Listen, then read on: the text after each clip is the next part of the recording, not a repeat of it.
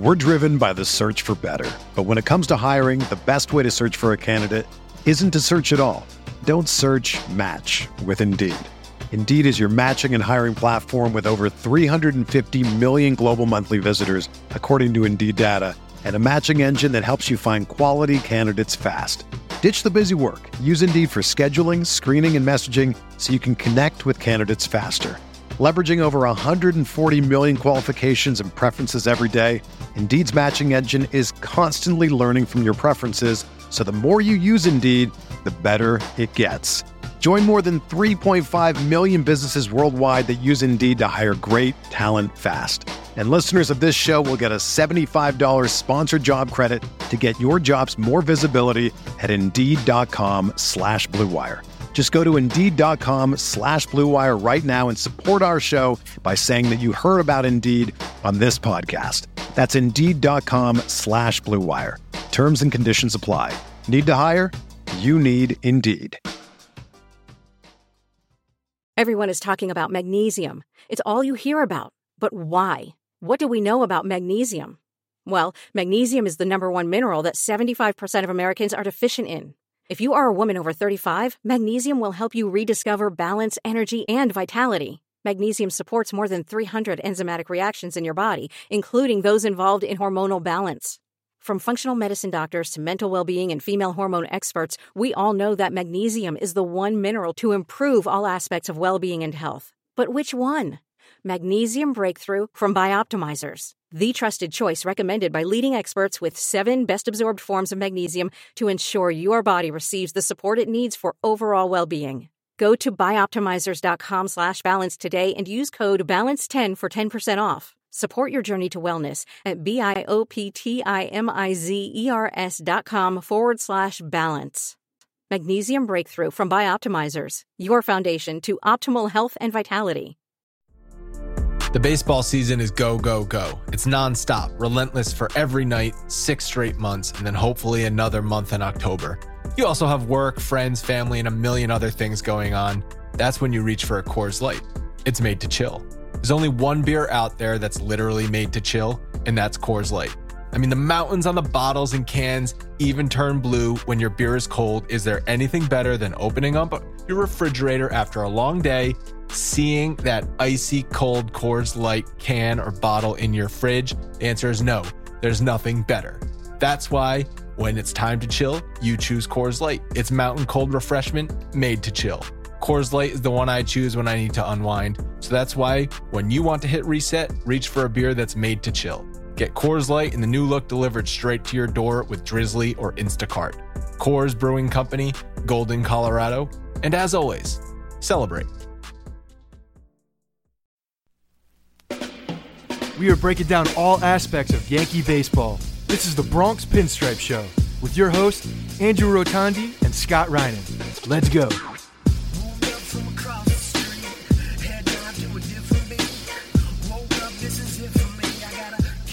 What's going on, everybody? This is the Bronx Pinstripe Show. This is take 3 we're trying to record. We are now recording on Tuesday morning. Scott, we had a couple technical difficulties, I think with Skype last night, Monday night, but hopefully this goes smoothly. Yeah, definitely had some technical issues. We tried 2 times last night and didn't work. So hopefully Skype has shaped itself up and is back to normal and we can actually record things. So yeah, man, how's your morning? How's your Tuesday starting? Tuesday's been okay. Monday was better. I was feeling good last night, ready to record. I'm trying to wake up this morning to give everybody a nice show. But it's Christmas week. I know you're going home to New Jersey, but anything else planned for the weekend? Well, we're going to see Star Wars. That's a big deal. Saturday night, so we're gonna go and see the 3D IMAX version of that. But no, I'm excited. I'm excited to hang out with the family for almost a week and get some good time in with my brothers and sisters, my mom and my two nieces. So it's always a lot of fun. Nice. I saw Star Wars this weekend. It was very, very good. I was very pleased with it. It made me totally forget about the prequels, which is nice. I have no complaints. Very fun movie, so I think you'll enjoy it. Good. That's good to hear. No like random Jar Jar Binks characters. Nope, none of that crap. Ruined the movie. All of the new characters they introduced, the people as well as the other weird characters, whatever, were all very good. J.J. Abrams killed it. The thing is, because I was watching some interviews with him, he's like a Star Wars nerd, right? So he wasn't gonna make this crap, he wasn't gonna make a crappy movie like the prequels. Which I think is very, very good. He set it up for a nice trilogy here. Good. No, that's good to hear. I'm glad they kept with like the more of the old school type character, even if they're funky. You know what I mean? Like just keep it within the constraints. I think that I don't know what those constraints are. I guess it's the eye test and the ear test for me when I'm watching it. But half those characters in the newer movies just didn't pass those eye tests. So it wasn't even just the characters though. It was the story itself. I mean, They're talking about like trade federations and all that crap. It's like I'm not going to watch a Star Wars movie to hear about taxes on trades. So. Yeah, George Lucas really fell on his face there, but good. So like I said, Christmas week, we're almost coming into the new year. I've already mailed it in this year. I'm done with 2015. Looking forward to 2016. But I'm just sort of coasting. I'm on autopilot right now. Yeah, I have some things I got to finish up today, but just pretty much going to be getting ready for going for Christmas to my sister's place. We're going to be in Princeton this year. She moved from Brooklyn to Princeton, so that'll be a different setting. We're usually at my mother's house up in Mahwah, but yeah, no, I'm looking forward to it. As far as the year, I mean, yeah, there's pretty much I think a lot of people mail it in after Thanksgiving, what we talked about, but I'm ready to go on to 2016 at this point. And so is Mattingly, if you can hear her crying in the background. I can hear her, yes. So later in the show, we're going to do Yankees Christmas wish list, as well as some airing of grievances for Festivus. But before we get to that, we got to talk about what is maybe the craziest live TV moment that I can remember, and that was the Miss Universe ending. Did you see this thing with Steve Harvey? I mean, I saw the social media stuff. I saw the stuff that they wanted me to see. Yeah, I knew you weren't watching live. I wasn't watching live because I didn't even know Miss Universe was on that night. But yeah, so if anyone does not know, Steve Harvey announced the wrong winner. He announced Miss Colombia as the winner instead of Miss Philippines. It was a whole big thing. He had to then come back 5 minutes later after the celebrations was already going on and take the crown off of Miss Colombia and put it on Miss Philippines. I don't know about you, but the thing that is most painful for me to watch is awkwardness. I can watch in movies people getting killed or anything like that. The gore does not bother me, but awkwardness really bothers me for some reason. And that was one of the most awkward moments I can ever remember on TV.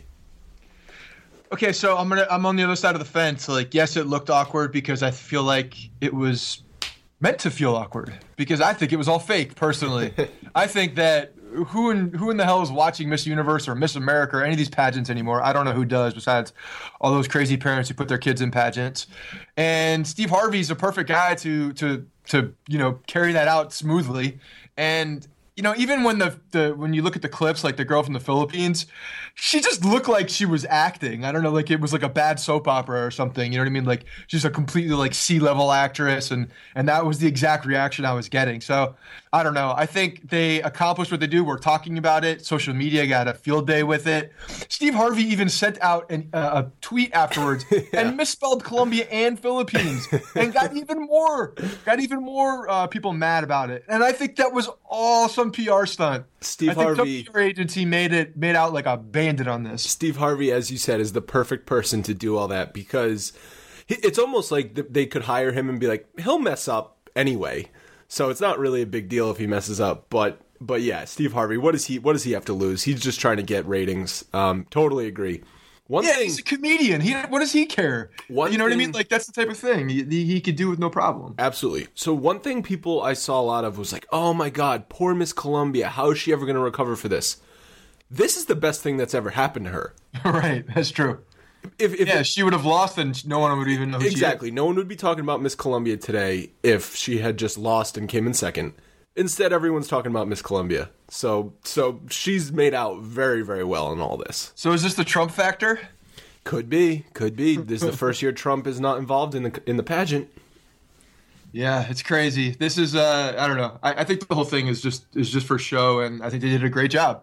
Good job. I mean, producers, good job PR agency, good job Steve Harvey. You guys killed it. I can't wait for the 30 for 30. Yeah, right.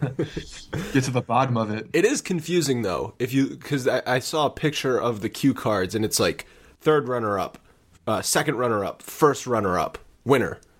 I know, but that's the way it always is. I know that's the way it always is. It's always been confusing if you don't listen to it close. Harvey, what does Steve Harvey know? I guess. I mean, I don't know. You know, they probably went through that, like the name, not the actual names, but practicing it for however many times. I just think it's all fake. There's no way he messes that up.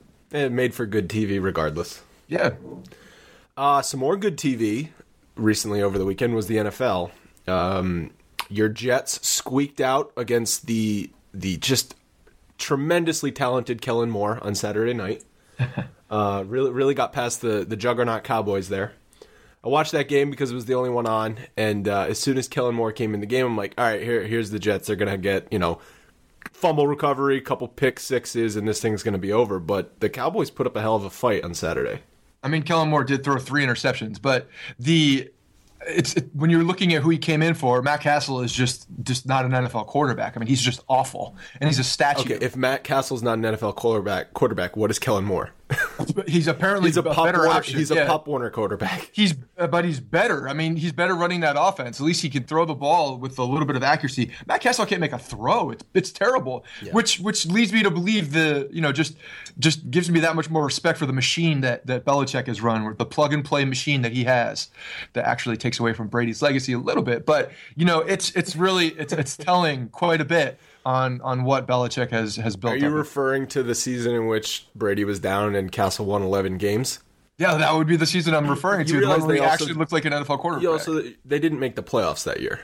Yeah, I know. It's going to be this very similar thing to what happens to the Jets this year, unfortunately. But everyone looks back at that Patriots season and is like, oh my God, it's like, it's Brady is just a cog in the machine. And obviously he is, but he's the most important cog. And the Patriots went 11-5, but didn't make the playoffs. They didn't even beat a team that made the playoffs that year. They played 6 games against teams that ended up making the playoffs, and they lost all 6. So I think it was a litlittle smoke and mirrors with that team that year. I mean, I don't remember any of that. No one in New York remembers any of that. I've had this argument a billion times. It sounds like you have, because you were ready for some ammunition. Everybody just remembers Matt Castle stepping in and winning 11 games. That's what they remember. And Matt Castle got paid. Yeah, he did. He did. So, I don't know. He was completely inept. I mean, he looked awful. It would have been the score would have been worse, I think, if he had stayed in the game with the way that the Jets are coming after him. So Kellen Moore at least had a little bit of elusiveness, and he actually was more accurate and stayed in the pocket and he looked better overall. So I was looking at some stats, and the Jets have a 19% chance to make the playoffs. The best way for them to make it is they need to win out, and KC or Pittsburgh needs to lose a game, which is totally possible. It's totally possible, but I'm pretty sure I have to look at the schedule. But I think they're playing the same teams from what I remember. I think it's Cleveland and then Baltimore, or they had 2 of the same teams. So I think Cleveland and Baltimore are in there. It's just not looking good. especially because the Jets have to play the Patriots this upcoming week. I think that's our better chance, though. I mean, I think we have a better chance of beating the Patriots this week than Pittsburgh has to lose to Baltimore or Cleveland. I just don't think that's happening. So Pittsburgh's playing Baltimore. I know Baltimore's terrible, but that's a pride issue with Baltimore. They're not going to let the Steelers come into their house and walk all over. But they don't. They're completely injured. They don't have anybody. I know, who's worth a damn anymore. Who cares? You've seen teams that are injured and look dead that play up to the competition because it's a bitter rival. Dude, Jimmy Clausen's their quarterback. Okay, Jimmy Clausen. All right. Yeah, and the Pittsburgh offense right now is operating unstoppable. Yeah. And they don't even have Le'Veon Bell. Yeah, it's ridiculous. So, no, there's no chance. Kansas City has to lose. And I don't know how that's going to – I mean, I could see them losing just because they're Kansas City, and I could see Alex Smith putting up a dud. But Andy Reid will make a stupid decision with 2 minutes to go in the game. Yeah, that's very possible. So I think that's our best shot, is that we got to win out, and then Kansas City has to lose. Yeah. Giants are also in a much worse situation than the Jets to make the playoffs. I thought they were dead, but it turns out they have like an 8% chance. They need to win out, and the Redskins need to lose out. But there's a lot of trickiness because the Redskins play the Eagles, and the Giants play the Eagles and the Redskins or something like that. So it's a lot of weird things going on with the Giants. Yeah, I mean, if you're a Giants fan, do you even really want to make the playoffs at this point? It's been just a terrible season. Let's just put your heads down, get a good draft pick, and now Odell's not even playing this weekend. Well, he's appealing it on Wednesday, so we'll see if the appeal gets heard and seen. What are your thoughts on that whole situation? I mean, I think he should have been tossed out of the game when he turned himself into a missile and went after Norman in the head. Granted, I understand, like, you catch the second guy, and but they were both slapping helmets the whole game. I mean, if you're going to throw both of them out, fine, but there should have been an ejection. It went too far. Did you hear what Francesa said about it? I heard he was an embarrassment for the Giants. He's a disgrace to the organization, disgrace to the city, disgrace to his teammates, disgrace to humanity. Yeah, and he said something about how he tarnished Coughlin's legacy. Yeah. I don't know about all that, but yeah, I mean, Francesa is not known to over exaggerate, so that's very out of character for him. Right. But I agree, Odell deserves the suspension. Everyone who's complaining about it. I mean, with the way the NFL has been the last few years, you can't target the head like that and not get suspended. That's just the way we are. That's the way the league is right now. I mean, the play was over and he launched himself at the guy's head. It was a total temper tantrum type move. He couldn't control his emotions. Yeah. And I really wish he had been tossed out of that game, because this leads me to one of my Festivus grievances, because he scored, I don't know, he put up like 12 points in the fourth quarter, maybe 15 points in the fourth quarter against me. And it was just completely unwarranted. And it led to my demise by less than 1 point. Still mad about this. The black bat situation. How he's saying that the Panthers intimidated him pregame with a black bat, taunting him on the field. Sounds personal. That sounds personal. Why did you get intimidated by something that they do every single game? They bring these out every game, talking about like bringing the wood. It's totally a backtracking move on Odell. Yeah, it's ridiculous. What did he think he was going to do? He was going to get hit over the head with a bat, like in the middle of the field for hundreds of people to watch. It's like, come on, use your head, Odell. Don't use your head to target people, though. Fun fact about the Giants, though. You want to hear this? 2007, the Giants faced the undefeated Patriots and lost 38-35. In 2011, the Giants faced the undefeated Packers, lost 38-35. 2015, the Giants faced the undefeated Panthers and lost 38-35. Oh, that's and as you know, in 07 and 11, they won the Super Bowl that year. Yeah, that's not going to happen this year. Not going to happen this year, but it's just weird how things like that happen. Yeah, like, strange. I know it's like you can pick out anything and make it tie to something else. It's really all in context, because what happened to all the other games they lost and all the other games they won by margins that weren't or the scores that weren't the same. But it is weird how that stuff kind of happens. Yep. All right, so should be a good weekend of football. Definitely looking forward to the playoffs. I think it's gonna be good. But you ready to talk some Yankees? Ready to talk some baseball? Let's do it. I know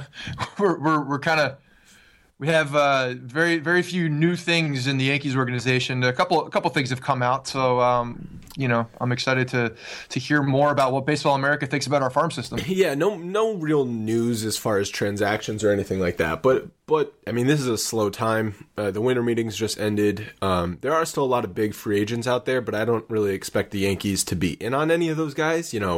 Cespedes and Upton and all those guys. But Fangraphs put out a player projections. It was actually a very interesting article. I think I retweeted it, but definitely check it out if you have not read it. Sort of projects all of the players on the Yankees, their stats, and as well as their WAR and all that kind of nerdy baseball stuff. But I did take out a couple of things of note that I want to talk about. They basically said straight out right field is the Yankees' weakest position. I mean, Beltran had a pretty good offensive year, but I mean, a traffic cone would have been better in right field than he was last year. They actually, one nugget I took out of it was they said that Ref Snyder has experience in the minors in the outfield and college, and his range projects to be league average in right field if the Yankees wanted to go that route as sort of a fifth outfielder behind Hicks. It actually kind of piqued my interest a little bit. Well, I like the fact that, well, first of all, this is Fangraphs. This has nothing to do with the New York Yankees. And No. Do I think the New York Yankees are going to do any of this? Probably not. Do I think it's probably an interesting idea? Yeah, because one, we talked about this, and you really hit the nail on the head as far as the value of Refsteiner right now in the Yankees organization as a second baseman. And the value is he's a AAA second baseman. And what is the value for him on other teams? Well, he's valuable, but at the same time, the Yankees are at a disadvantage as far as bargaining and negotiating because they have very clearly a second baseman in the major leagues for years to come. So, to me, making Refsteiner more of an asset by playing other positions and making him more flexible defensively only just increases his value. So, and I think this could be a good move organizationally, and he actually could contribute at a certain level in the major leagues if he had that versatility. So, I think the guy's an athlete. We know that the guy's extremely athletic, and to me could probably play a number of positions. If you were given time and put into like a Zobrist type role defensively. So I think it's something definitely interesting, and I hope they look at it. I'm under the impression that if you're a Major League Baseball player who's not a catcher or not like a big lumbering guy, you can play a league average right field. Sure. There's some parks maybe where you'll get exposed, like Fenway, where right field has all those angles and it's gigantic. Right. But Yankee Stadium right field, you tell me Refsnyder couldn't play a league average defense? Certainly better than what Beltran gave him last year. And I think, are in agreement that Refsnyder could give them at least league average, if not better, production offensively. Yeah, no doubt. So, I mean, his value in AAA is nothing to the Yankees because it's going to be if he goes and hits in AAA, what does that really do to his trade value? Not really much. And what does it do for his value to the Yankees? Absolutely nothing. So the Yankees should put him, try and find some at-bats for him at the major league level, see if he can hit. If he can, that helps you, and also maybe a team, like you said, will want to trade for him. Well, I wouldn't even say at the major league level at that point even, and I'm fine if he's, if he starts in AAA, but let's move him around in AAA. Get him that experience in the field, at least in AAA, so that he's familiar with, going one game at second base, one game in right field, and just having him play those different positions to see how he reacts. Exactly, because what good is him getting more reps at second base in the minors if he's not going to eventually be the second baseman in the Bronx? And he's not going to be. That's pretty clear at this point. Right. No, I totally agree with that. And I think, and that just kind of goes to the fact of this is a little off topic with Refsnyder, but I think the exact same thing with Greg Bird. I think Greg Bird could absolutely play a league average right field. I mean, the guy's an athlete. He was a third baseman. He plays first base. There's no reason why, unless he's just completely god-awful in the outfield, which I have a hard time believing that. I think he's a baseball player, and I feel you could stick him in right field, and he could be better than Carlos Beltran, which isn't saying much. I know that. But still, this is the same type of thing I'd like to see the Yankees be a little bit more creative with their young guys defensively. So I agree with that, but here's my one counterpoint. It's that Greg Bird will be the Yankees starting first baseman in 2017. So do you really want to mess around with his position for one season when you project him to be full-time first base for a long time starting next year? Yeah, because I don't really think it messes with him. Okay. I mean, he could get all the practice reps as much as he wants, So I don't think that messes with him. I definitely agree with you. I was just trying to play devil's advocate. Yeah. But some people actually think that. They're like, well, then you're going to ruin him as a first baseman. This is not the same thing as putting Jabba in the starting rotation and then taking him out and putting him in the bullpen in the middle of the season. This is a totally different thing. That's actually training your arm to do a certain thing, whether it's, come out and fire 100 miles an hour for one inning or throw low 90s for 6-7 innings. It's a totally different thing. It's a different mentality. So, no, I think position players have a lot more flexibility as far as getting developed in different positions. Especially first base and right field. Yeah, exactly. I know they're not one's an infield, one's outfield, but really, come on. We're talking about two of the easiest positions on the field. Right.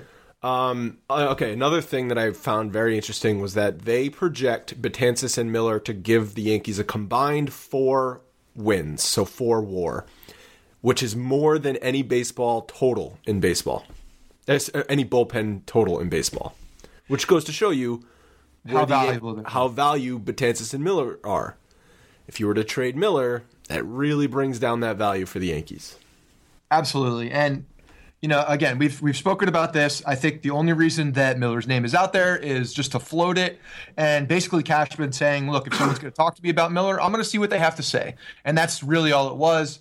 If there was a king's ransom that was brought to them, like something unbelievable, then Cashman would at least be in a position to hear that and make a move that's best fitting the New York Yankees long term. So I don't think he's going anywhere, especially after what we saw with Andrew or with Warren going and with Justin Wilson going. I just don't see them taking that huge of a cog out of the bullpen with those two guys gone. I mean, Betances and Miller are their only two bullpen guys that we know what they're going to give them. Everybody else is a question mark right now.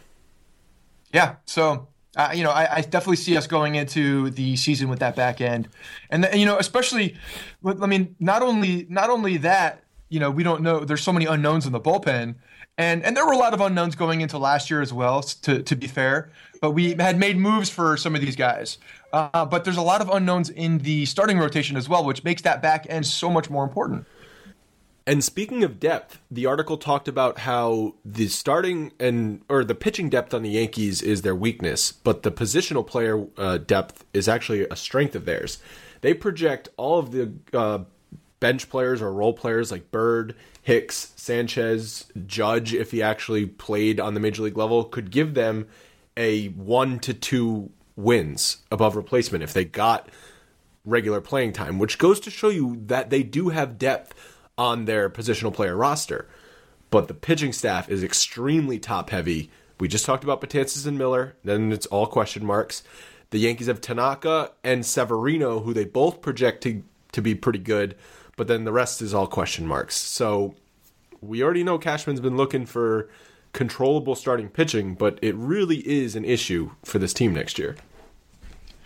Yeah, and as far as the guys that are still out there, available in free agency, they're dwindling down. I mean, you're looking at, I think, Mike Leake, who's been rumored again. He was just recently in the news, I think yesterday, about his market heating up a little bit more, and then the Scott Kazmir. So there's not a lot of options out there right now. I think Cashman has been going at this as he's going to get his guys via trade. That's been very apparent. So I don't know what he's looking at in that regard, but there's definitely a move that needs to be made in the starting rotation because like you said, the depth isn't good, and there's just a lot of guys coming off of injuries that are just complete uncertainties going into 2016. Absolutely. If everything breaks well for the Yankees, it could be fine, but as we know, everything never breaks right. Something especially in the wrong. Pitching staff. Yeah. And it's not just the Yankees thing. Everybody has injuries in the pitching staff. Nobody goes 5 deep for 30 starts. It just is impossible. George King, who writes for the Daily News, wrote that Sanchez is definitely the front runner to be the backup to McCann, and he could actually play more of a role than even a backup, which I know we mentioned and would like to see. The really only thing standing in his way is Sanchez because there's nobody else that could. Roman. But if Sanchez plays even okay in spring training, I think he's going to get the job. The only way Sanchez doesn't get the job is if he totally stinks in spring training. Yeah, I think he's got the job. Definitely he's on track to get this job because, the kind of the Bird role that we talked about as far as rotating these guys and getting a lot of, the Teixeiras, McCanns, Beltrans, some DH time and getting the bats in there. I think Sanchez could play that exact role as well by just sliding into catcher more often if he is, a guy who has proved or is proving that he can play on the major league level on a more consistent basis. That could get McCann some time at first base, which I know that the Yankees are going to start looking at some point because I do see McCann, going back and forth to first base and DH at some point, especially when Teixeira's not here. I could absolutely see him doing that. So yeah, I think that Sanchez definitely gives more flexibility or provides more flexibility for the Yankees, kind of like the way that we think Bird can as well. So. Yeah, and I know you alluded to the prospects. Baseball America released the Yankees' top prospect list this week, and Sanchez was number 2 on that list.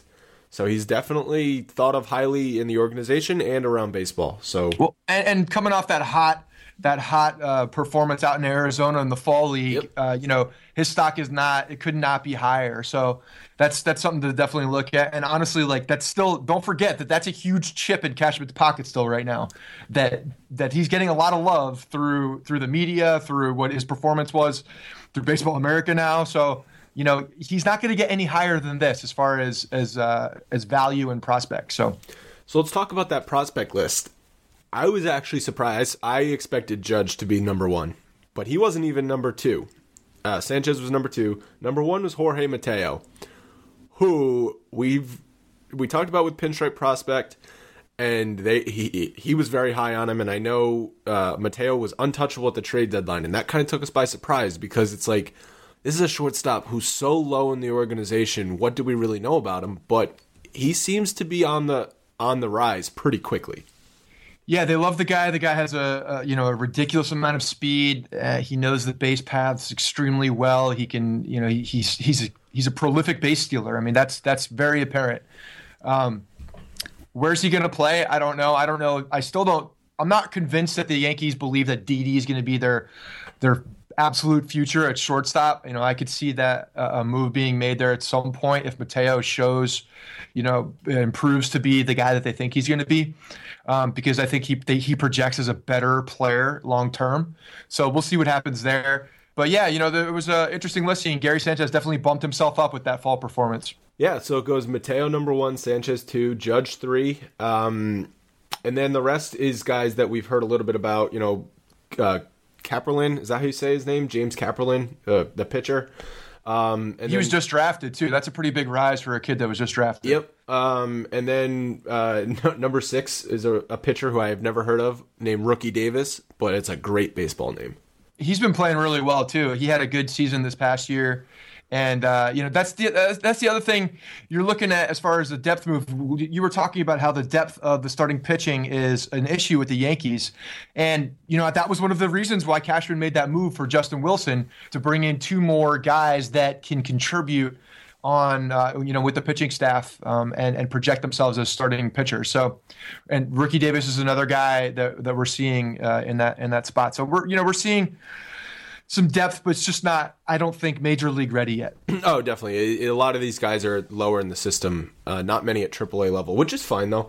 I mean, their system was decimated for a decade, so it's being slowly built back up. 3 shortstops appeared on the top 10 list, and that doesn't even include Kyle Holder, who was their first-round pick this past year. So, a lot of middle infield depth. A lot of middle infield depth, which is good because it gives us flexibility, I think, with trade chips as well. You got some really hard throwers in there. Domingo Acevedo is a real hard thrower. I could see him showing up in a bullpen somewhere, possibly in the Bronx. I mean, as early as 2016, really.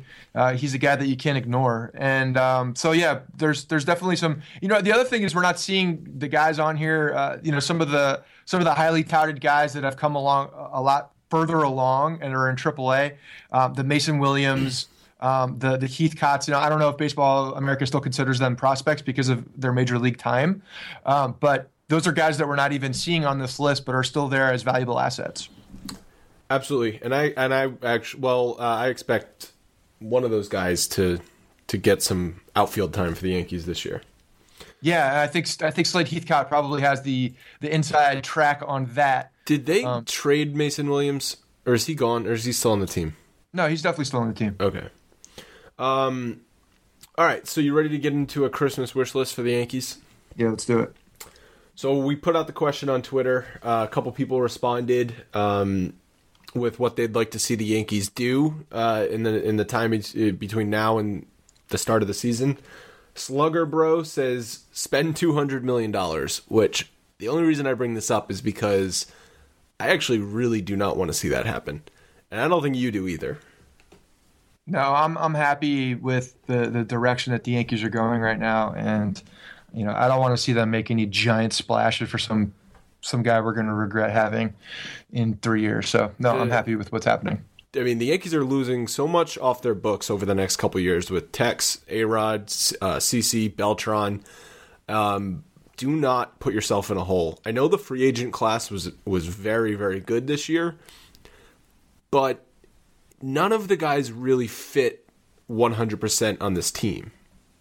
Nobody was a glaring, it's like, would David Price have been amazing and great for the starting rotation? Obviously, but did they really need to spend $200 million to get David Price? Absolutely not. So definitely do not want to see them get themselves in a hole any more than they already are. Joey Z. McFly says, how about Carlos Carrasco or Danny Salazar? Bro, I gonna put in a wish list for 2018, get me Harper. So, yes, Harper could be on the docket for a couple years from now. But Carrasco and Salazar definitely piqued my interest. I know there was the whole that Brett Gardner trade rumor with one of those guys a couple weeks ago. But, either of those would be tremendous for this team. I think those are two guys that they're definitely looking at as far as a trade, because one, the Cleveland Indians definitely seem like they're ready to deal. They've been talking with a bunch of teams about these two guys specifically, and as far as what we have as far as a trade chip, I think we're positioned well to get one of two of these, either one of these guys. Even if it's not Brett Gardner, I think our minor league system could actually pull off a trade like that. So yeah, They're both. Carlos Carrasco is an innings eater. He had a really good season last year. Danny Salazar probably has a little bit more upside. A couple of years ago, he was probably also younger. He's younger. He's one of the highly touted prospects coming into the league. He had a down year 2 years ago and then bounced back last year. So, I'd be happy with either one of these guys, throwing into the back of our rotation. Don VIP says he wants a right-handed power hitter and some insurance money to cover A-Rod, CC, and Teixeira. Right-handed power hitter. So that's Justin Upton right there if you want one. Well, so Castro's right-handed. I'm not sure how much power he's going to give them, but I mean he could hit 20 home runs. That would be probably a ceiling.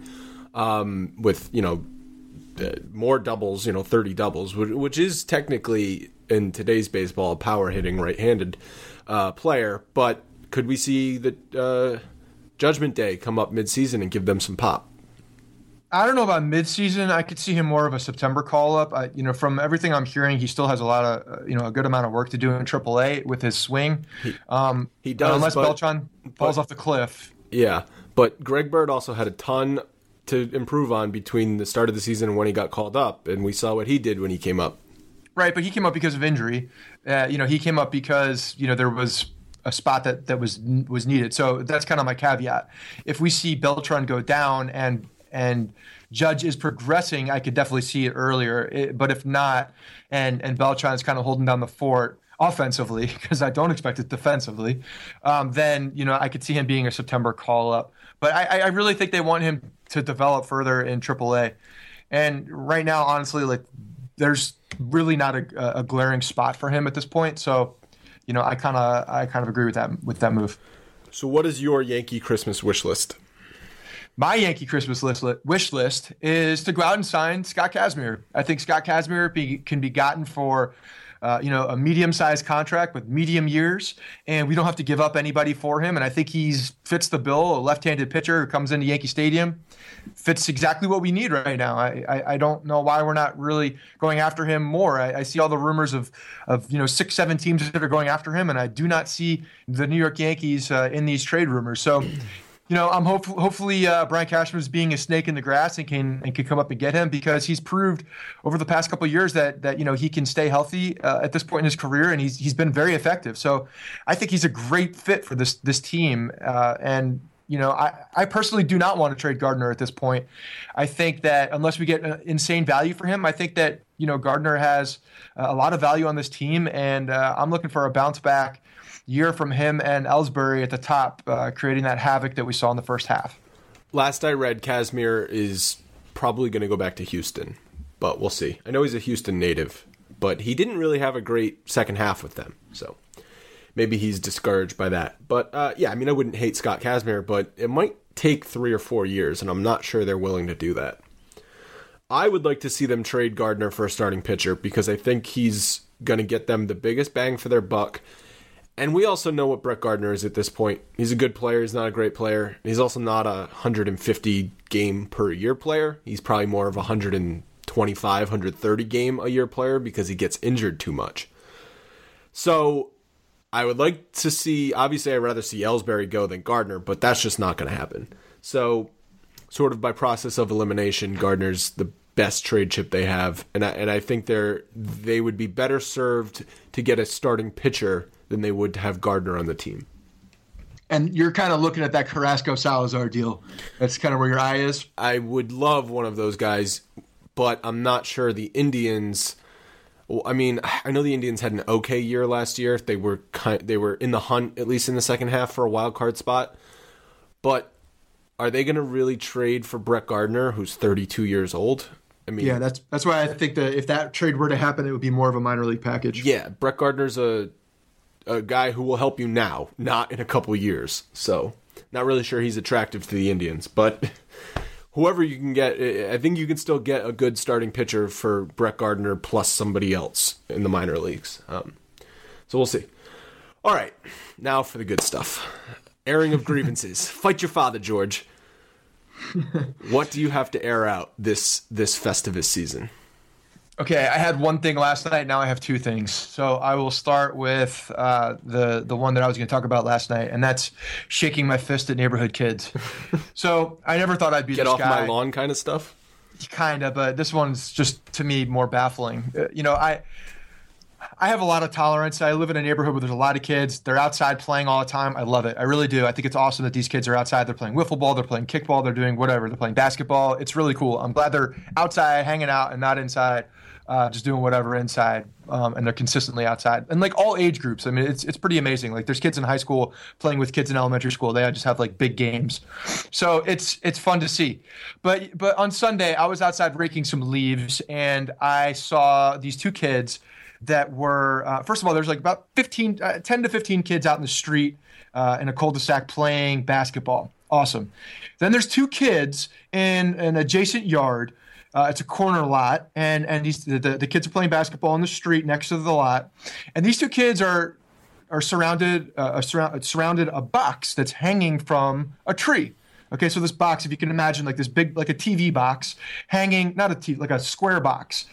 Like an old school TV box hanging from a tree, and it's just dangling. And these two kids are around it with bow and arrow shooting at this box. So the kids are like probably within 5 feet. Then they back up. They're like 10 feet. Then at some point they're like 15 feet and they're shooting at this box. Then at one point, one of the kids like swings the box, or they're shooting at a moving target. They're pointed at the house. Then they'll walk 20, 15 feet and they'll be pointing at the street towards all the 15 kids, in that direction, so that if they miss high, one of these arrows is going to go into the group of kids. And these aren't like pointed arrows, but they're like fiberglass arrows with a dull metal tip, if you can imagine what those. Yeah, where's to shoot those things? Is this like stuff that you could buy at like Sports Authority or something? Yeah. Like they're meant for recreational use. I mean, yeah. I feel like we used to use these in PE. I mean, I was in PE when we were using this stuff in like the early 90s. So you were they probably in PE wouldn't in like do the it anymore. 50s. So yeah, so they probably wouldn't do it anymore. But I've used these things. Like they puncture the box. Obviously, they puncture like styrofoam, so they could puncture absolutely. And there's force behind these things. I mean, they'll draw blood. The new Nerf guns, if you get hit in the face, hurt.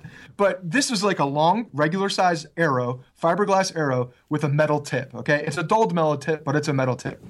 And the kid misses at one point, and the arrow goes into my yard, which is across the street.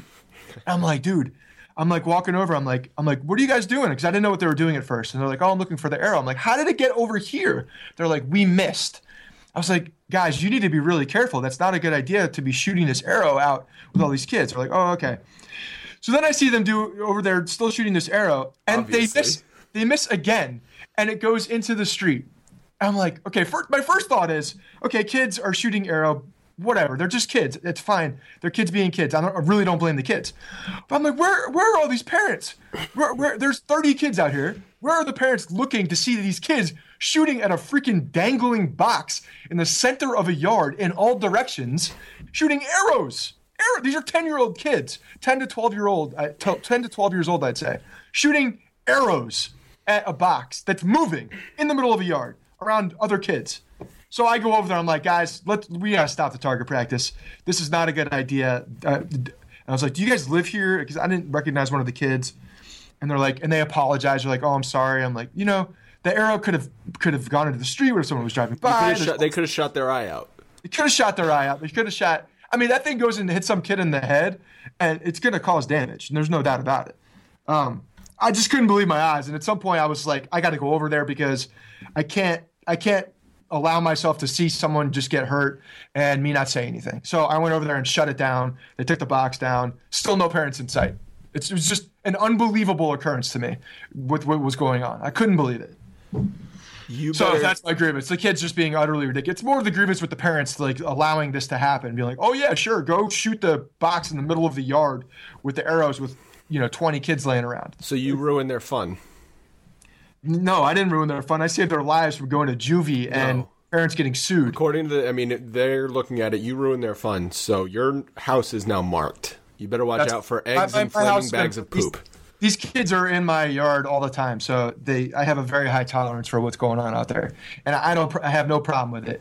But when it comes to bow and arrow in the middle of the yard around a whole bunch of kids, and some of these kids were very young, you know what I mean, and like running in front of the box occasionally. They weren't shooting, but they weren't paying attention. It was just a disaster waiting to happen. So I had to shut it down. So yeah, that was my one. The second grievance that I wish to air on this Festivus of 2015 is from last night and with Ben Watson and Drew Brees, and moreover, the Detroit Lions defense. I am in the semifinals of my fantasy football league, which is the pot's like $1,600 for the winner. It's a significant pot. And I'm up by 12. I have Matt Stafford. He has Ben Watson. I'm up by 12 with 5 minutes left in the fourth quarter of this garbage game that nobody cares about. And what did the Detroit Lions do? They allowed Drew Brees to march down the field and only throw the ball to Ben Watson. Ben Watson catches like 6 balls in the last 5 minutes of the game, including a touchdown from within 11 yards that seals my fate, and I lose by less than 1 point. Fantasy football is so stupid. It was unbelievable. I was at a point where there was like a minute 11 left. I remember looking at the clock. A minute 11 left. They're on the 11 – maybe it was on the 11-yard line. There was a minute left, whatever it was. No, there was 2 minutes left. They're on the 11-yard line. It's a 1-point PPR, and I'm like, okay, I'm up by 7.5 or 7.6 at this point. I'm like, so if Ben Watson catches the ball in the end zone right now, he will have 7.1 points, and I will still win. Okay, I'm looking good. So what does Brees do? He checks down to Ben Watson on the 2-yard line for a catch and a 1-point PPR, which now says if you catch a touchdown, I lose. And that's exactly what happened. That is exactly what happened, and I am now fighting for place. Yeah, that totally sucks. It's because, like you said, it was a garbage game. I forgot even that game was on last night. And it was midnight. This was midnight last night.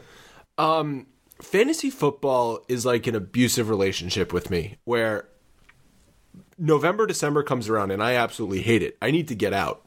I don't like it. I have stress. I'm not having fun. And when the season's over, I'm like, finally, I can just watch football and not worry about fantasy football.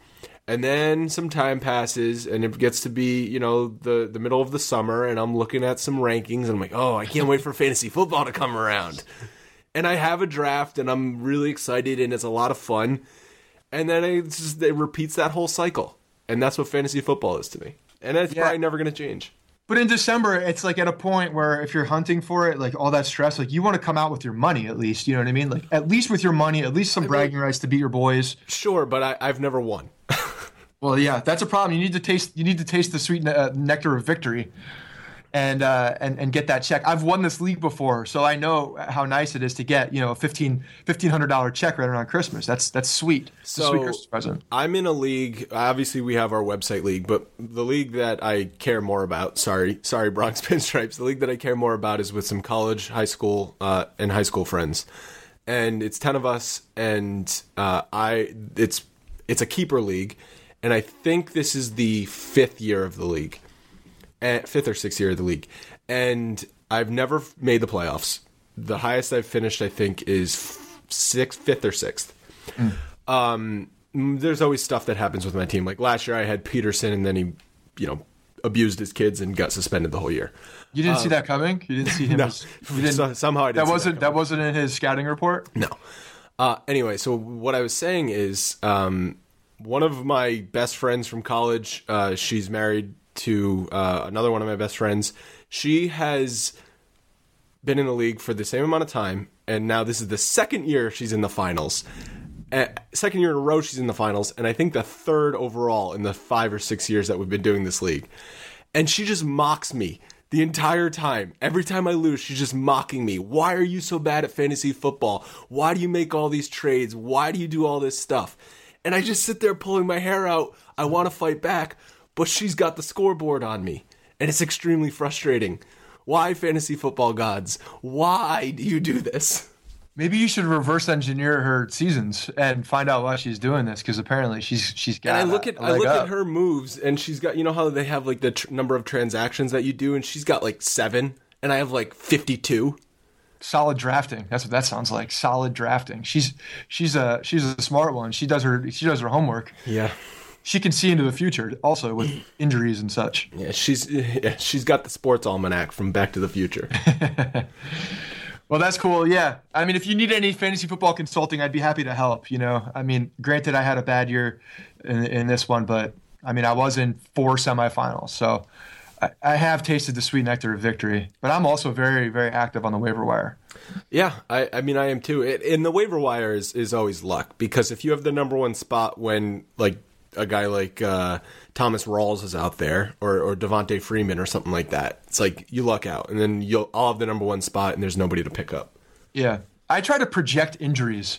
Like I look at a guy and look at it like if he's taking a lot of carries and he hasn't been used to it, like I'll own his backup if it's a good spot to. Totally, I will too. But I mean, project how could you project Marshawn Lynch's injury? I mean, the guy's been a rock for his entire career, so it's just one of those things. All right, that was good. I feel a little bit better. How about you?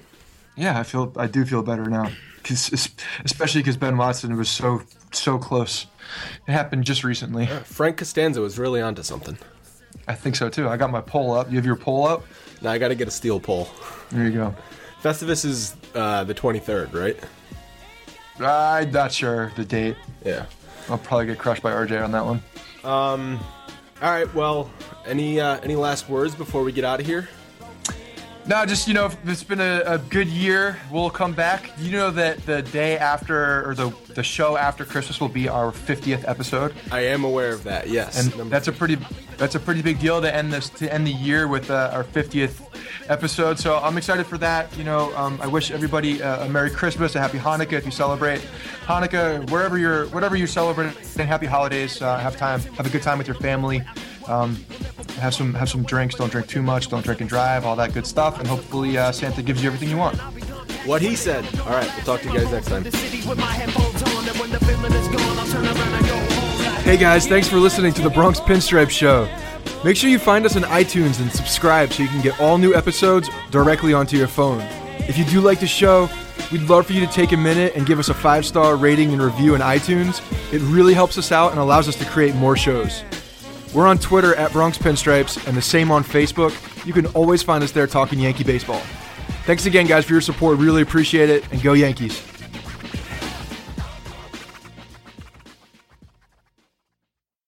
The headlines remind us daily, the world is a dangerous place. The elites in charge say everything's fine, stop noticing. But you know better, and your gut knows that time is short to prepare for a world that is 4 missed meals away from chaos. My Patriot Supply has helped over 3 million families become more self-reliant and is the company Americans trust to prepare. Go to MyPatriotSupply.com and secure their best-selling 3-month emergency food kits. Each contain delicious breakfasts, lunches, and dinners, averaging over 2,000 calories per day. Secure at least one food kit for each family member. For a limited time, save $200, plus get free shipping on all their Ready Hour 3-month emergency food kits. You're not ready if it's not Ready Hour Foods. My Patriot Supply also has solar power generators, water filtration units, biomass stoves, heirloom seeds, and critical survival gear. Shop MyPatriotSupply.com today. MyPatriotSupply.com.